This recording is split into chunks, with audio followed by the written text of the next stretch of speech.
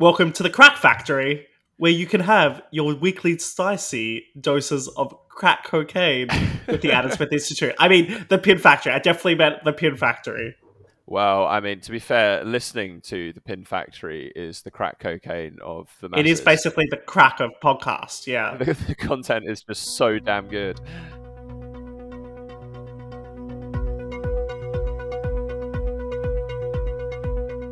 Welcome to the Pin Factory, the Adam Smith Institute's podcast. My name is Lesh. I'm the head of research at the ASI. In this week's episode, I'm joined by my co-host, the head of programs, Daniel Pryor, and John Macdonald, our head of government affairs. In this week's episode, we'll be discussing COVID failures, the Northern Ireland Protocol, and Bailout Britain. A scathing new report from the Parliament's Health and Science Committees has concluded that the UK's response to COVID is one of the country's worst public health responses in history. I guess start off, what are some of the key failures that have been identified in this report? What are the sort of thing, and I'm sure we've talked about them a lot on the podcast before, but for the benefit of first-time listeners and this report, what's the key things that we've really screwed up on, Matthew?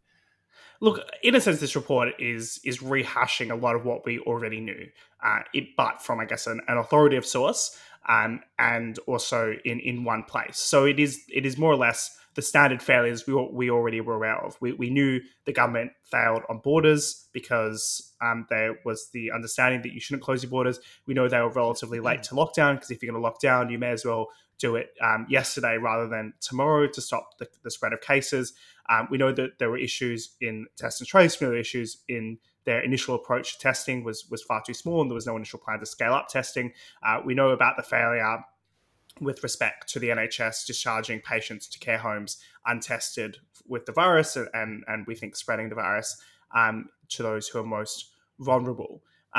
What's quite interesting, though, in this report, and I think is done quite well, is highlighting some of the issues with the interactions between policy and science. And I get the sense from this, and Tom Shivers had a very good article about this. Basically, the UK acted too smart by half with respect to COVID. We thought we could, in a complex social situation, in the context of a new virus, with us not really actually understanding how well it spread, since we thought it spread by fomites, we thought it spread on surfaces, didn't really, it was actually airborne. With so little knowledge about the virus, the scientists had a calm sense of confidence. They had a playbook they thought they could follow. Part of this was the flu playbook, but even then, they thought that they could manage the virus at such a rate and make sure it spreads at such a slow rate as to not overwhelm the healthcare system.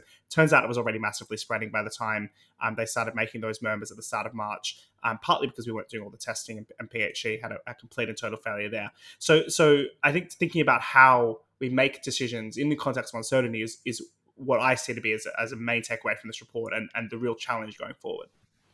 One of the things that kind of interested me about it is that there didn't seem to be much individual blame assigned, and perhaps that's unsurprising to a certain extent. One of the ministers leading it, Jeremy Hunt, the former health secretary, and of course, you can make arguments about, well, under his leadership, have we been better prepared at his sort of time, things like that. Do you think that it's kind of useful to have sort of individuals to point the finger at? Because it seems like, from what you were saying there, and I agree with the vast majority of it, that actually this is more of a kind of a processes thing, and it's a general failure of government culture being too smart by half, as you say. It's a failure of scientific culture, or how scientists interact with government, maybe even the structures thereof. So SAGE was designed to give a consensus view to the government about the science. But of course, there is no the science. There is no consensus in science. It's science as a process with different, and it's supposed to have different opinions and different people contesting each other. But you had a failure to bring out what could be different opinions. The classic idea in Israel is you have the 11th man. You always have someone in the room whose job it is to disagree with the consensus and fight back. And often that 11th man can actually be quite helpful, because they end up persuading other people. Just somebody being the devil's advocate is necessary in the process. And it didn't seem like there was anyone who was fulfilling that role. So was there a failure of individuals? Yes, I think there was. And I think there's a lot of individuals who made particularly bad, gave bad advice, and then there were politicians who made bad decisions. And I think we should look at them, but it seems like it was more systematic than just one person failing.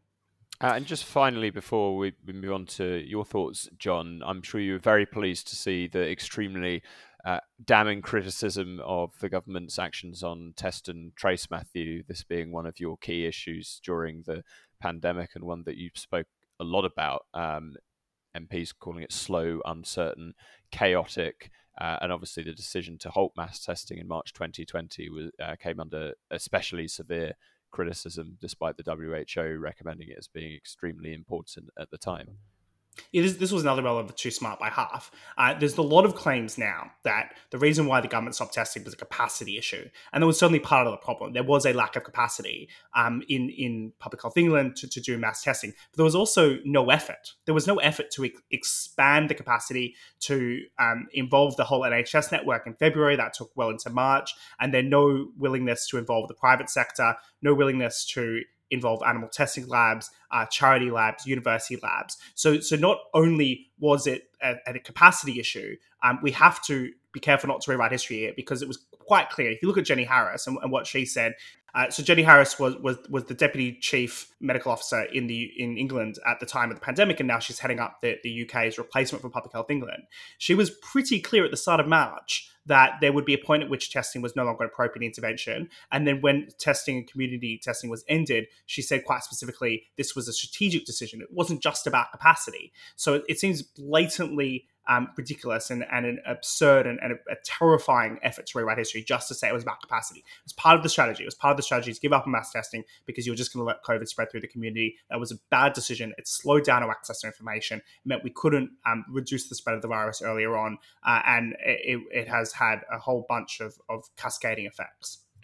And John, I don't know if you want to play the good cop to Matthew's bad cop here, but the report did highlight some of the very positive aspects of the UK's COVID response as well, the development and delivery of vaccines, but obviously very highly critical in other areas. Do you think that perhaps some of these MPs are being a little bit too pessimistic in their analysis and their evaluation of how the UK responded? Of course, it's something that there should have been a lot of preparation for, but it was at the same time a kind of black swan event. Well, first of all, I wanted to come back in on the idea of blaming people or singling out specific individuals, which I think, as Matt said, there are individuals who we could single out who could accept a lot of blame, but I think the danger with that in politics is that you end up scapegoating them. And my concern there would be that you would sort of say, oh, X person should have made this decision that they didn't make, and then you kind of sweep all the lessons under the rug by just pinning it to someone who might not even be in government anymore. On the issue of the vaccine rollout, my concern is that we actually had like a fairly slow start, and there was not an awful lot to be happy about in the sort of early stages. It was only really in the middle when we started having like walk-in appointments, etc., that the vaccine rollout really started getting going. And I'm concerned that we're kind of taking our foot off the pedal a bit now, and that there seem to be a lot of people sort of in the 16 to 25 or 24 age bracket who are catching COVID now. We're seeing case numbers creep back up again. And so I don't think now is really the appropriate time to be patting ourselves on the back in that regard. Yeah, one of the things that I kind of found interesting about the report is that it made, and I think this is probably a correct point, that the UK does have some of, in theory at least, some of the best expertise anywhere in the world in terms of its public health system. And it's got, unlike many other countries that also faced the pandemic, it's got this sort of fairly open, liberal, and we're a democratic country, and we should have these sort of mechanisms, these feedback mechanisms, and the ability to challenge some of the conclusions that various scientific bodies come to. MPs should be able to, in theory, scrutinize and reject at times advice that goes against what seems to be pretty common sense interpretations of how to respond, and yet in many cases that didn't happen. And it's amazing just how much, for reading through some of this report, you get this sense that it really is a cultural issue. It's a kind of issue with a fairly large group of individuals, MPs and scientists, rather than any sort of process thing being the most important thing, it does just seem like a kind of groupthink has kind of set in, and actually a lot of the time people just reluctant to go against what a lot of the independent scientific advisory bodies were recommending, simply because of this kind of, it's the kind of trust in experts question, at least a little bit, I guess. I think that it was quite interesting to watch how once it became what the government said as an official proclamation and what the government scientific advisors were saying, it then also spread through to non-government advisors, generally mimicking what the government said, and then also key media institutions, because like the BBC, not particularly challenging the government, or bringing on contrarian voices as much as might be needed. And I think that's something to think about. It's a way in which during a crisis, yes, it's important to report on the official view, but it's also important to get alternative views and alternative perspectives on the airways. And that is eventually what did happen with the government. There was an extraordinary amount of pressure, but that could have happened a few weeks earlier, if there was more willingness to question the government and the government's scientific advice. And I guess the other question that came out of this is thinking about whether the government got it right in terms of trying to move towards prioritizing the economy over health, because there was this, ongoing argument for the whole of the pandemic that actually, now is the time that we need to start worrying about the economy more. And some people took obviously more hardline views on that and suggested that we should do that a lot earlier.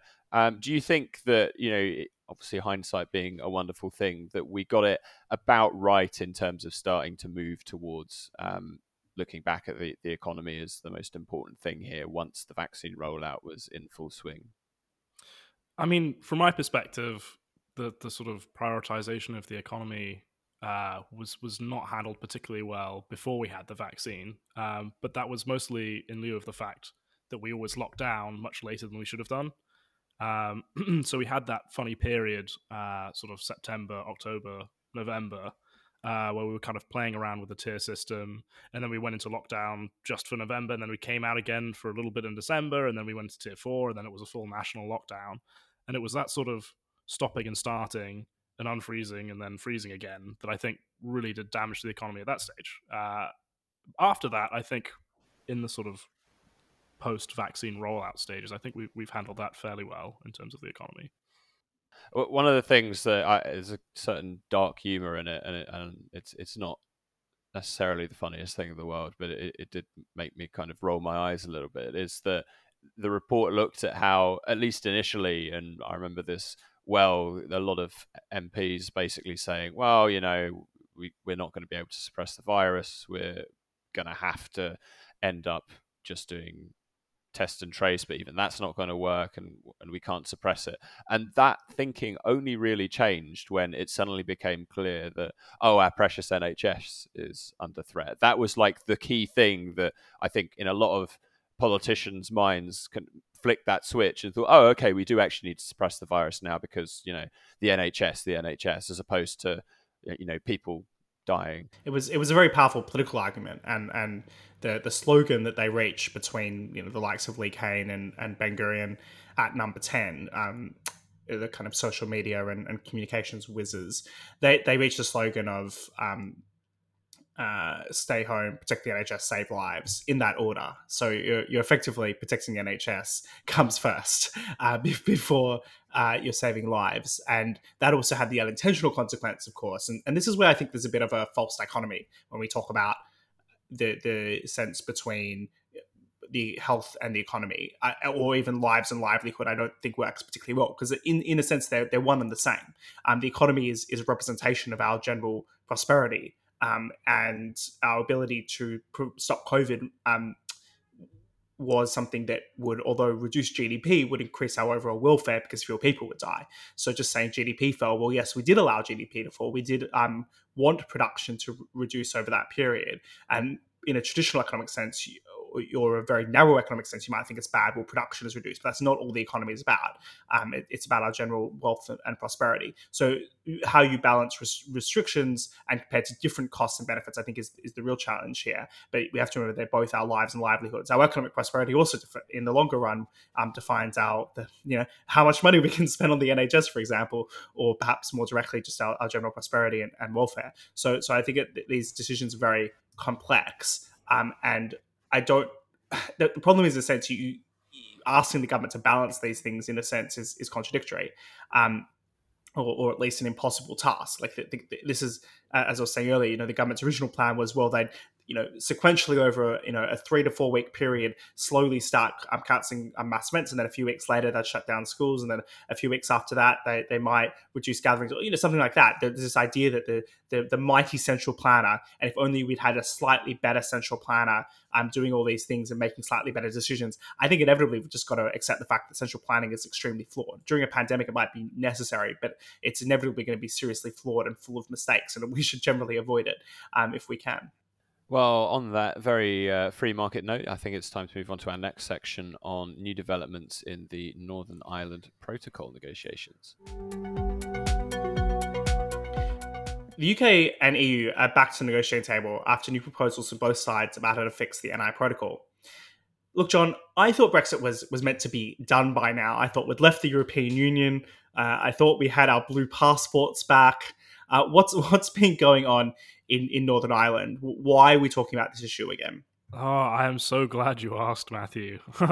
Look, the point that was made in the Politico article that we all read was that it feels like Groundhog Day, but to me it feels like a Groundhog Day where we're stuck rewatching Groundhog Day. I mean, I confess, after it's meta Groundhog. Well, no, it really is. I mean, it's the same refrains over and over again. Oh, we're hearing positive noises, or X is willing to compromise on Y, but this thing's holding things up. I mean, I confess after having had to read about Brexit every day during the general election, I've enjoyed not keeping too close an eye on negotiations for now. But look, from my perspective, we're back to the brinksmanship again with regards to sort of going back on the Northern Ireland Protocol or triggering Article 16. I think these are sort of harsh or aggressive or potentially even bad faith negotiating strategies, but it's all been pretty par for the course so far. So the sort of pearl clutching that we always see when it comes to Brexit is perhaps not justified at this point. Yeah, you're getting a lot of passion. Everyone's to some extent back in their traditional corners on this debate. The Guardian is saying this is a complete disaster. The Telegraph's telling you this is an excellent negotiating strategy, exactly what we need to do, as you'd expect. Going to kind of the policy detail, that there does seem to be some genuine issues with respect to Northern Ireland Protocol. And you could argue that potentially they should have never signed it in the first place, because what it did was create a customs border within a country, which from a sovereignty perspective is unacceptable. The fact that you have EU laws and regulations that Northern Irelanders have no say in creating applied in Northern Ireland, and then the UK has separate laws and regulations, and the EU is creating friction with respect to paperwork, with respect to what you're in practice then able to import, just because it's very expensive to send things from GB to Northern Ireland, so you can't access a lot of goods in Northern Ireland. Now, of course, there's the historical troubles, there's a lot of tensions and between different groups within Northern Ireland, and whilst during a lot of the Brexit negotiations, we talked a lot about the kind of perspective of Irish nationalism and issues that could come on the border if they were potentially some kind of border between North and South. We didn't speak anywhere near as much about the unionist tensions and the unionist side and their wishes and demands, and the fact that they're pretty miffed off about the fact that they feel like they've been cut off from Great Britain, from the country in which they consider themselves to be part of and want to continue being part of. Is this in some sense, Daniel, kind of an irresolvable problem between the two sides, or do you think we're on our way to some kind of better deal, some kind of magical agreement where everyone's happy? I don't think we can ever make both sides entirely happy, but it does seem like this latest kind of round of negotiations has actually produced some fruit. One of the key things that consistently has been bugging the UK side of the negotiations is this idea of the European Court of Justice as being the final arbiter of the protocol, and the ECJ basically being the body that has the ultimate say over the movement of sausages and lorries between Liverpool and Northern Ireland. But it does seem like at least the EU has recognised that the current situation is not appropriate, even if that goes back on some of their previous kind of arguments that these issues are just that they're not credible, that they're not real.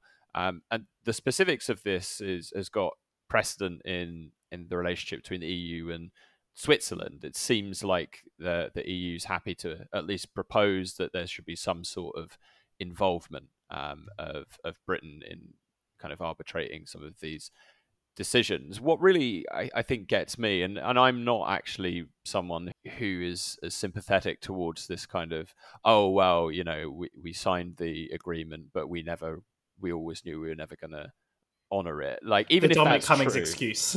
yeah, exactly. The Cummings excuse, and just ditch the bits that we don't like. You can present it as this kind of, oh, we're just being like Machiavellianism, and it's just tough talk, and actually it's what we really need to get Brexit done, and things like that.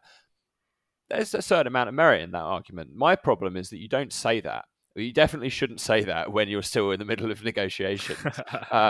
Regardless of the morality of it, or like what it says and what precedent it Yeah. sets for If you future say you're different. willing to break a deal that you've just signed, why should they negotiate with you in good faith about the next deal? Yeah, exactly. Even if you are willing to break that deal, just don't For say clarity. it. That seems. I mean, I guess that Cummings is kind of off the hook in some respects now that he's no longer involved in The best government. Cummings could say, though, is Boris was actually too dumb to realize any of this was going on. So it was his Machiavellian plan. It just wasn't shared with Boris, which Yeah, might work as an excuse, I suppose.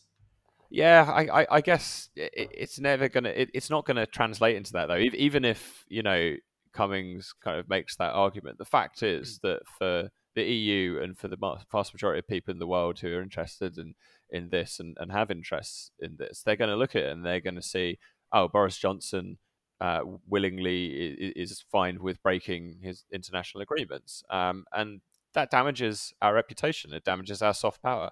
We've already kind of seen that mode of behaviour with the proroguing of Parliament back in 2019. So to me, it's kind of, I'm already not to say that it's justified or unjustified. It's just that we're already kind of used to it. Like it's not. It's Well, I mean, it seems like in the sense of it's kind of like a madman strategy, which is to say you've got to be a little bit unpredictable in these negotiations. I think there's a pretty strong argument, though, it's working for David Frost. So David Frost went off and gave this speech in Lisbon where he said we want closer relations with the EU, but in order to get those close relations, we really need to sort out this Northern Ireland issue. We're broadly aligned on international relations, but we've got this issue and let's fix it. And he made some quite grand demands about changing the agreement. The EU has come back, though. And this is where I see actually what David Frost is doing is quite intelligent and quite strategically capable, which is you're pulling out the Overton window by saying we're willing to trigger Article 16, we're willing to go to this extreme. It forces the EU a little bit more in your direction. So the EU's come out and by all reports, offered things that they've never previously offered, things they didn't offer the UK when they were lightly negotiating with Theresa May, things about compromising to reduce SBS checks, potentially even allowing the UK to provide medicines in Northern Ireland, which they currently can't do because only EU-approved medicines can be provided in Northern Ireland. So it seems like, yes, it's a bit of bastardry with respect to negotiations, but it's an effective strategy nevertheless with the EU, because the EU says we've got all these red lines, but ultimately the red lines are quickly scratched away if under enough pressure and if the alternative is worse. So therefore, you have to keep these threats on the table. You have to say you're willing to trigger Article 16. You have to say you're willing to give up on the deal. Admittedly, it doesn't seem like they're actually, what they're doing is trying to renegotiate a deal they've signed, and you can say, well, it's a bit soon to renegotiate it, but they can make a reasonable argument that the deal isn't working. And then there is a mechanism within the deal. There is Article 16. It's not like you might disagree about whether or not it is appropriate time to trigger that exit clause, but it doesn't seem like the deal is irrevocable, or that they're doing anything that's specifically illegal under international law. They're just playing some games, aren't they, potentially, John? Well, I mean, I was going to ask you if you think if there's a risk of overcommitting to your own strategy in that regard, right? Is that how many times can this work? Well, we've seen the EU, commit to things or suggest that they're willing to do things that they've never said before, right? And part of the reason that we can identify that they've said that is because David Frost is willing to push things quite far and say that he's willing to do things that perhaps we haven't said that we've been willing to do in sort of more reasonable negotiating teams in the past. But my concern is that we run the risk of having the perfect be the enemy of the good in this case. And is there not a problem with pushing the EU too far and having them actually take things off the table again if we carry on insisting that. I think I read that the sort of 80% or 80% of checks on goods in between UK and Northern Ireland would not have to be checked. I guess it depends on what happens next, right? Like, there's certainly a worry, as you say, that now Lord Frost has shot his shot, and there's not much else that he can actually do now. If the EU turns around and says, "Oh, actually, we're not going to go through with this," or if there's a further UK demand that becomes extremely important. But I think if you look at like the detail of the stuff that is still being negotiated, then the only real thing that still stands out as a UK objective that is not currently going to be met, it seems, is this ECJ jurisdiction issue. And I think that was always going to be a bit of a punt to really get over that. And actually, the fact that there has been some movement on that with a potential joint panel of UK judges with the ECJ administering or looking over things, even if the ECJ is the final arbiter, to me is actually probably the best we're going to get. And so I would be worried that we don't have anything left in the negotiating tank if we weren't at the stage that it seems like we're at now. Obviously, things still need to be fleshed out and looked over and stuff. But I'm not concerned, given that it does seem like there has been a very significant movement from the EU side, and about as significant as one could really hope or expect. Having said that, though, I remember, again, when we were sort of having these similar sorts of discussions 2 years ago, what would happen is a side would propose something, or at least they would package something with a big red line in it, with lots of nice stuff around it. So you'd have a situation which we have here, in which for the UK, having ECJ jurisdiction over all its decisions is an absolute, an absolute no. But the EU then gets to say, oh, but look, we're trying to compromise in all these other areas. It's just you being difficult on this one issue, which they probably know full well is one of the main issues that the UK doesn't want to compromise on. It seems like a principal issue with the ECJ to some extent, because we don't know if there's any current issues that are about to go before the ECJ, although there's also a longer-term strategic question about, well, if you give the ECJ this power, is it going to end up making some questionable rulings? I do get the sense, though, that there will be a compromise reached on this. There was already a compromise reached in respect to the broader Brexit deal about ECJ having an advisory role about EU law, but there's still being a separate mechanism. There's already other mechanisms to do with how the EU deals with Switzerland. I mean, the whole irony out of all this is the EU said no special deal for the UK, no bespoke deal, nothing unique. Of course, that hasn't sustained. It wasn't going to be realistic. The EU is going to need special arrangements with respect to the UK, both because the UK is its kind of closest and largest trading partner, like we're their closest and largest trading partner, as well as the fact that you have the Northern Ireland question, which also means you need special arrangements. It's you existing modes of operation do require it. And the EU already does this with various neighbours. Its relationship with Norway is different to its relationship with Switzerland, it's different to its relationship with the USA, whatever. It's the EU does all sorts of different arrangements as is necessary. So this whole sense, and I remember someone describing this to me, someone in Australia who was looking from afar, and they said, well, the difference, of course, is the EU is a rules-based institution, and they've got to do follow their rules. I think that's all nonsense. The rules are always bendable, they're always changeable, it's always flexible. They just try not to do it, which is fair enough. That's how negotiating works. You try to keep to your principles, and you have your red lines, and you don't want to cross. But sometimes you do have to negotiate and compromise, and that's what we're going to get to here. Energy-intensive industries, including steel, chemical, and ceramics businesses, are demanding a taxpayer bailout in response to soaring energy prices. Sounds like they're likely to get it within the next few days as well. Going to you first, John, do you think that sort of bailout in order to deal with the rising cost of wholesale gas, and if you're an industry, you're in a position you use a lot of that gas or a lot of that energy, do you think that that's a justified response from the government? Do you think it's necessary to keep the wheels of the economy turning? Well, I mean, we do seem to be hurtling ever closer to a command and control style economy. I mean, it's news to no one, but the government's main policy tool these days seems to be spend and tax. In the case of bailing out energy companies, it's difficult to say. It looks like there was a failure to prepare. There are indications that an energy crisis could be around the corner, given much lower reserves than usual in Europe, and there were coal and gas shortages in China and India. And so far, the government seems to have sat on its hands in terms of preparing for a potential crisis coming around the corner. And so it seems that what's happened is a failure to prepare has led to a scenario in which we have to prepare to fail, and that is a scenario in which the government has to bail out energy companies.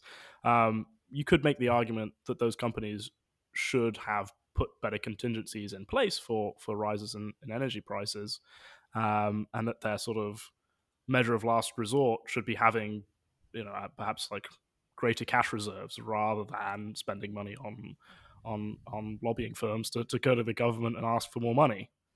Right, and I think this gets to the heart of the issue that free marketeers have always had with bailouts. It's not just a kind of case of picking winners or losers, although that does seem to be the case with talk of some of the criteria for bailouts potentially being whether companies paid bonuses or dividends, which I just find absolutely ridiculous. How you manage your corporate structure and how you incentivize performance having an impact on whether the government forks out a ton of taxpayer cash to you. But it's the moral hazard element of this, which is that you're right, John. The company sitting there thinking, right, I could spend X amount of my money on invest that money in potentially preparing contingencies, or I could invest it in a very slick PR department that's able to lobby the government successfully for what's ultimately us three's money, not just us three's, I should add. It seems like that's exactly what this is going to do, and clearly, I think a lot of companies kind of expected this, and that's something that should be, I think, surprising under a nominally conservative centre-right government. But it's not surprising, is it, Matthew? It's something that seems to be. It seems as though COVID has potentially reset some of our expectations for what the state is responsible for in emergency situations, and we've kind of hit a new normal here, and not a good new normal. Yeah, I had this infuriating moment listening to the BBC, as a might not surprise you. BBC bias. BBC bias. Well, I don't think this was bias. I just thought this was just kind of poor interviewing. So it was an interview with the head of the Energy Intensive Users Group, which is the umbrella group for those kind of companies, steel or concrete, whatever else that use up a lot of energy. And effectively, it was the most blatant rent seeking I had heard in my life. It was basically, give me taxpayer funds. We deserve it. We're great. Give me. And the justification that was used by, or at least one of the justifications used by, was, well, as COVID showed, the government should step in during emergencies to help businesses. And I just kind of scratched my head there and said, well, no, this is not the same as COVID. This is not a comparable situation. COVID was a very specific case where the government required businesses to shut down. In the process, they also provided support to ensure the links between employees and employers were sustained during the crisis so the economy could quickly bounce back. That is not a normal recession, or that is not a normal kind of crisis of energy price increase. During a normal time, you actually don't want the government to intervene. You actually, and this is tough for the government to accept. You have to let businesses fail. Not every business can succeed, and if a business can't be profitable on its own 2 feet, it shouldn't receive taxpayer money to keep it alive. That's just fundamentally what economists might call a dead weight loss. It means every other taxpayer is subsidizing keeping an industry alive that people aren't willing to pay for the product at which it costs to produce. And that means that resources are misallocated in the economy. It means we're producing things we don't necessarily need or should produce, and we can't produce competitively at a price. And perhaps, yes, we should import those goods, or we should use them, get them from somewhere else, instead of expecting taxpayers to bail them out. Is an energy spike in prices something unprecedented or unexpected? Well, the fact that the energy intensive users already have a group, already have a set of lobbyists, they know energy prices are a key cost input to them. They know it can increase.